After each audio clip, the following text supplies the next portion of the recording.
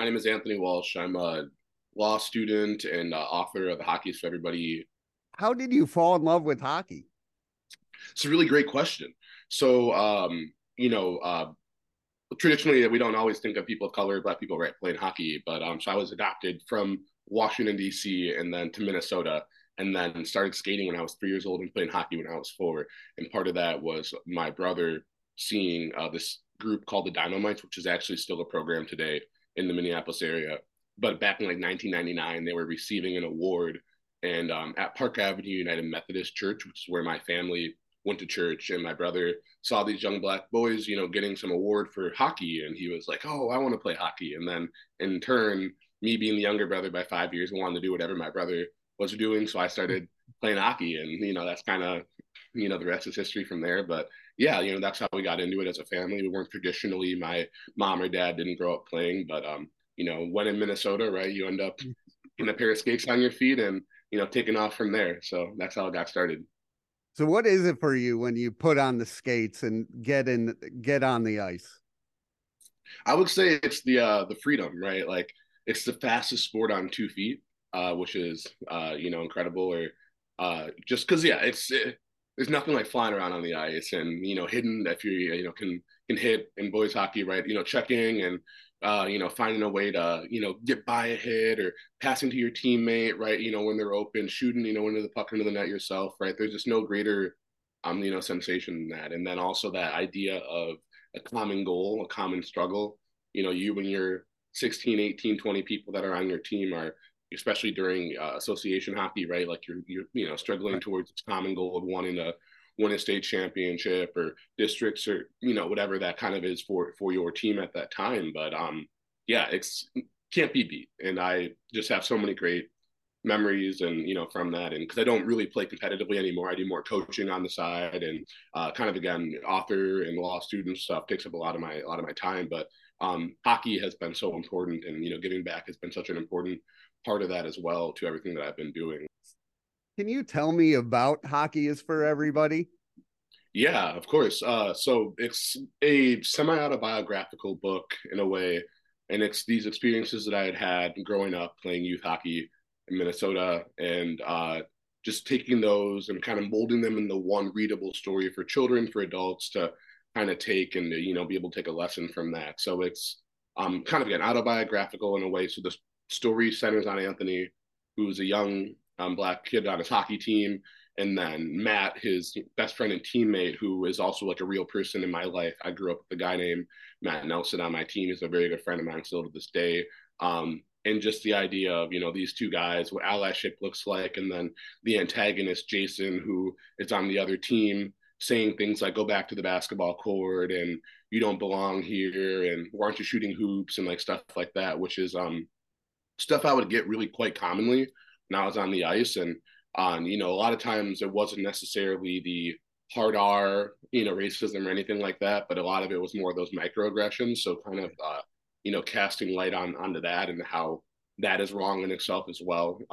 It's changing for sure now, but when I was definitely younger, there was a consensus of, oh, there's, a line that can't be crossed, maybe, right? And that I think that's just, a fallacy, right? There's no line at all, and there's no room in the sport for that kind of stuff. And that's really what this book is about, is to try and highlight again some of these darker issues, but then the positivity of here's allyship, like here's how we can actually identify this problem, own it, and then move forward. And that's what that looks like. So it's a great message altogether, right? About how it's going to take all of us to get through this. It's going to take the people that are experiencing that kind of discrimination. It's going to take the people that are the allies who are not necessarily experiencing it, but with them on that journey. And that's also going to take the people who have perpetrated that kind of stuff to potentially right see it wrong and open their hearts, and then to all want us to get together to really create that space for healing. Is what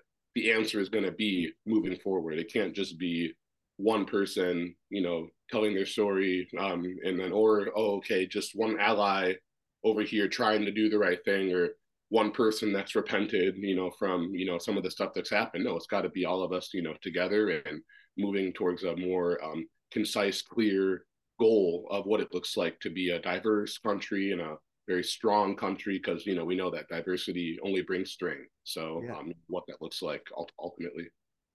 Well, with your books and podcast, and I don't know how you have time for everything, but uh, and especially coaching. How important is it to show positivity in hockey for the next generation? I'd say it's the most important thing ultimately, right? If people aren't having fun, they're not going to show up to the rink. If people aren't showing up to the rink, you're not going to have hockey games. You're not going to have practice. You're not going to, we. I think it's something big as well right now is we're trying to make sure that right the etiquette in the rink is changing a lot as well. Not necessarily with race or whatever, but it's also just how we treat people as human beings. So hockey pairings, how they treat each other, how they speak to kids on the ice, how you treat the referees, and how you treat the people that are working the ball, the stuff like that, right? Like hockey culture in itself is definitely um it's having a shift in the right direction there to being like, hey, like to be more inclusive, we got to treat everybody in the rink with respect and dignity, and so yeah, I think that that's really important. Positivity is what's gonna bring more people into the fold and keep them there. I think that's another big thing, right? Is like sometimes we'll have these events where you get people on the ice, like I was kind of saying, but how do you get them to actually come back and re-put the skates on and to want to invest in a year of playing hockey or 2 years or 3 years, and what does that look like for that family? So and it's hard to want to right, like you can't entice a family to want to do that by just, hey, there's all these terrible things about the sport, you should sign up and play, like, right? No, it's like, Right. no, here's these incredible things about it. There is this weird part that we're getting rid of. We got some people out here doing the work for it, and it's going to take all of us, but it's a great sport. And, here's why you need to play and should be playing, and why it's only going to benefit you and your family and, everybody around you and your community to try and play a sport like hockey.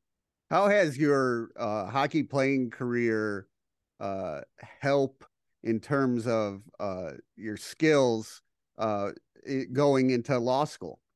Yeah. Law school in particular, right? The idea of perseverance and the idea that you have to, focus on a certain task and continue to, hammer away at that task until you've accomplished it. And also knowing that, right, sometimes it might not always go the way that you wanted, and that's all right. And you just got to regroup and, try better next time. And those are kind of things that you learn with hockey, right? And you might be a really good team or something, and you make it all the way to the end and you lose, and you got to deal with that. Or maybe you're a really good team who makes all the way and you win. You got to deal with that, right? I mean, there's just like there's many different ways that like there's the ups, there's the downs, and I mean that's a lot like law school. There's your experience. I mean, I don't want to speak for everybody, but I'm under the impression that not everybody's going to have every single day is going to be awesome when you're studying, and so just kind of again having that mental fortitude to know that I'm doing this for a bigger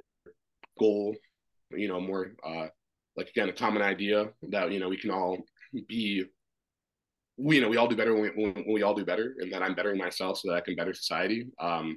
It helps push me through, right? So I really feel strongly about that, and that is why kind of again just I'm doing what I'm doing. Like I think that for me, even when I was going to write the book, right, I was in Washington D.C. when the event happened with George Floyd, and I was in law school then. I was like I'd worked for Senator prior. I was actually working in policy at a think tank and everything, and I'd mentioned kind of earlier, so I'm an adoptee, and so I was born in Washington D.C. and then I was in Washington D.C. finding my biological family, reuniting with them, all that kind of stuff. So like that's a whole another portion of the story of my life. But like kind of again, long story short, it's like when that happened, I although I was in this other worldly space and doing my own thing, I was kind of shocked back into reality of like this is a world that we're living in, and if not me, then who? And if not now, then when? And so, I made that decision that it's time